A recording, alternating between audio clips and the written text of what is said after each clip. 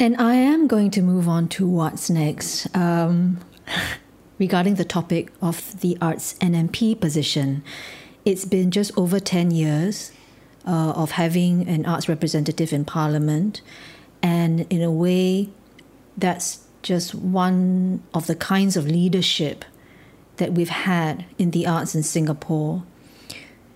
Do you feel we still need that kind of voice in Parliament to give attention and spotlight to arts-related and cultural issues, moving forward in this new world and also in this new Parliament that's going to be formed? Terence, I'll start with you because you just recently stepped down, or rather had to because of the dissolution of Parliament.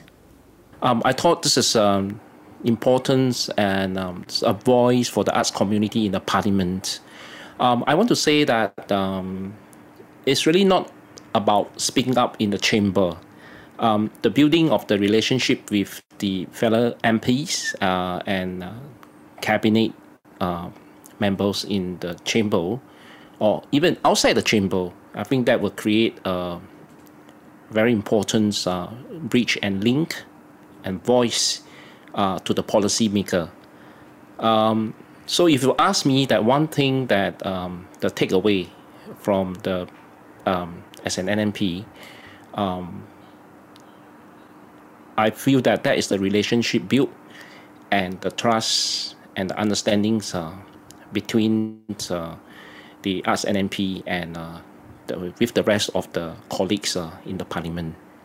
Heng Luan, how about you? What is your one key takeaway from working as an Arts NMP in Parliament? I just hope that, by having an Arts NMP would not end up in a situation whereby in the Parliament, only the Arts NMP talk about the arts and culture. Mm-hmm. That constant reminder that cultural policies should be at the same, should be as equally important when you look at social policies and economic policies, and I really hope that more MPs would take up that responsibility, would think that they should be also speak out for the art sector, and not just leave it to the Arts NMP. I think that's really my takeaway and also my wish, and I hope that can happen. And I think that we should think also about reaching out to more MPs, and we don't need the Arts NMP to do that. Also, we as citizens, we as part of this part of Singapore, we should also look at how we should engage all the various MPs to make them our advocates. I agree with you, Heng Luan, because I think as much as, it's been a decade, and as much as I felt in the beginning that it was important to bring attention to this area and this industry and bringing a cultural lens into Parliament, I also feel that it was very easy to sort of put that responsibility on that one person, as opposed to making that responsibility part of everybody's, all the parliamentarians' responsibility to look at cultural issues.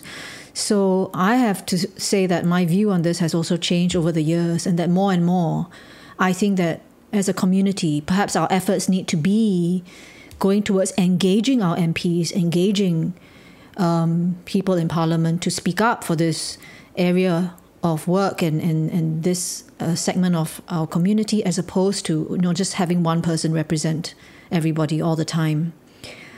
Audrey, any views on that? Yeah, I'm with you there. I think we need to engage different MPs, the lawmakers, and it's not only the responsibility of the Arts NMP, but I do feel that since I went to Parliament in 2009, there's been much more awareness that, you should try to engage the MPs, the policymakers. And I guess the trick now is how do we unify our efforts and maybe and and strategize better so that we are heard. I've also realized that a lot of policies are made based on what people perceive to be important issues of the day. And a lot of important issues of the day, they are discussed and constructed through language and through people presenting views in public, in the parliament chamber, in the media, etc. So I think having a voice in parliament to contribute to that discourse and that debate is also important. So in terms of just putting the voice there and just being, using the language of arts to insert that into the language of political debate, the language of policy making, I think we should be doing that. And that's where an arts NMP can be very helpful, because you put those issues and your voice and the voice of the community kind of front and center, and you have the opportunity also to use the media or to speak up in the media and amplify the voices of the arts. Yeah, in that sense, I think there is some agreement about, that within the chamber, that's only one level of work, and that actually, like what Terence said, there's actually multiple layers of influence and connections that we need to make as representatives of the arts, whether or not it's with other MPs and ministers or with government officials and civil servants. And for me, I think my one key takeaway was that the work that the NMP needs to do with the media is so essential to making sure that the issues are amplified in the press, in online, in the media, in order for it to have some kind of traction and therefore lead to some kind of policy change or debate. So in that sense, perhaps we still need an arts NMP in the House to do that kind of work. Notwithstanding, we still do need, I think, as a community, continue to engage with our politicians, whether or not it's from the ruling party or with opposition candidates. I think it's equally important to make sure that we find ears in the House who are able to also reflect and speak up on these issues. So just to round off our discussion, what would be one big issue that you think our next Arts NMP definitely needs to tackle in this new normal? I thought the capabilities building for the artists and the arts manager is key. That for the next NMP to talk about. To deal with the new normalcy, you need a new set of skills and open up the dimensions of reaching out to the audience and stakeholders. I thought that this set of capability buildings, which is very important to freelancers, artists, and the arts groups manager.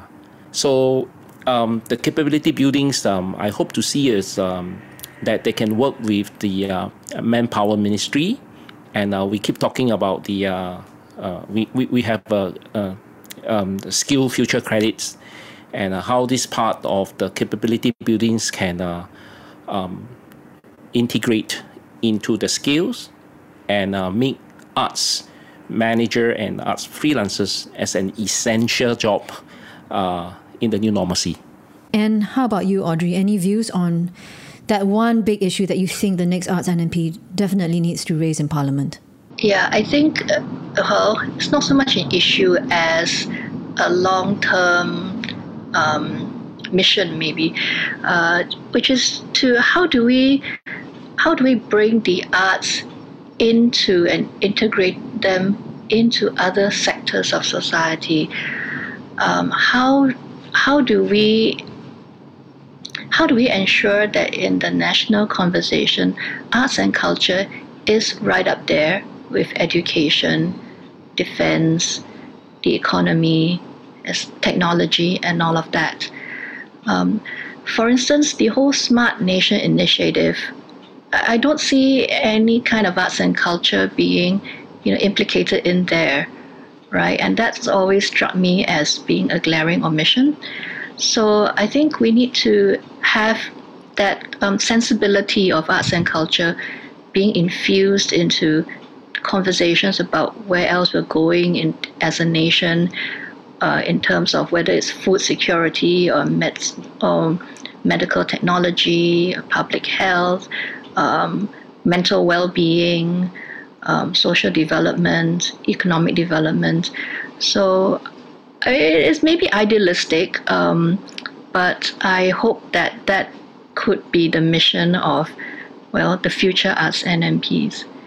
And how to do that? Yeah, how to do that is the next question. I'm not sure.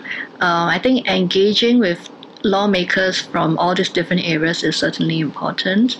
I think collaborating with, for arts groups, the community to collaborate with agencies, companies from other sectors, I think that's also quite essential. And maybe along that way, we'll find there are new jobs and new employment available for artists. Yeah, I was going to say, how are we going to help the next Arts NMP do that? Because I think what you just spoke about, all four of us have been trying to do in the last 11 years. And I think my only concern with regard to that is that sometimes in a crisis situation, right, in a climate like this, suddenly the arts and culture is going to go zoom right down to the bottom. Because it's so much more focused on the economy, on bread and butter issues, on getting jobs, that even though people can acknowledge that the arts has played such a crucial role in our well-being, that is still seen so much as an intangible benefit. And it's going to be even harder now to talk about it in a chamber that is going to be so consumed with these bread and butter issues in the next few years. Actually, I was also thinking along the same line as what Audrey was saying. I mean, if you look at the Emerging Stronger Task Force, in the end, everybody there are actually people in the business sector. And I think that's really revealing on how the current government think about how they want to move Singapore forward. I still think it's important. I think the Arts NMP must find some way, continue to make the voice heard and get more people's support. But there's one more thing that I think is important, is look at the autonomy and the voice and the kind of space artists can have and should have, that we still need to protect and talk a lot about, censorship. We still need to talk about the kind of creative space that we must have. And I think personally, I feel that the space is getting smaller and smaller and tighter. I think that's something I hope the next Arts NMP would really fight for.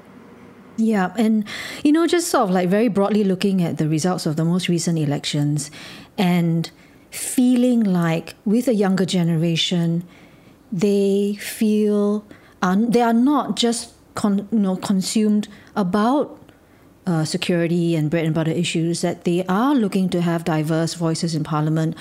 That's my hope, that from a cultural point of view, we will have some kind of importance in the conversation, going Janice, forward. I'm sorry if I add in. I mean, if you look at just during this time, the election, you look through the manifesto. Last time, you wouldn't have seen arts appearing in manifestos. But this time, we did see. And I think I hope these are indication for change. And I think the people our audience should be part of that move to help, to get the government, aware and to know that art should be at the same table with your economists, with your social policymakers. And I like to end on that very optimistic note. And thank you, everyone, Heng Luan, Audrey, Terence, for joining me today to talk about the state of the arts in Singapore in the time of COVID-19. I think we will get through this, hopefully with not too many bandages and injuries, and that things will look up as we morph and change towards something exciting and new for all of us. So thank you very much, guys. Thank you. Thank you. Thank you. Thanks for joining us on today's podcast with my fellow Arts NMPs Audrey Wong, Kok Heng Luan, and Terence Ho. My name is Janice Koh, and it was my pleasure to be your host for this episode. Making a Scene is produced by Esplanade Theatres on the Bay, Singapore's National Performing Arts Centre. Our theme music is from the album Sea Monster by the Steve McQueens, a band supported by the Esplanade under the Mosaic Associate Artists Initiative. Look out for more episodes of Making a Scene at esplanade.com/offstage on Spotify and SoundCloud. Thanks for listening, and stay tuned for more inspiring conversations with art makers.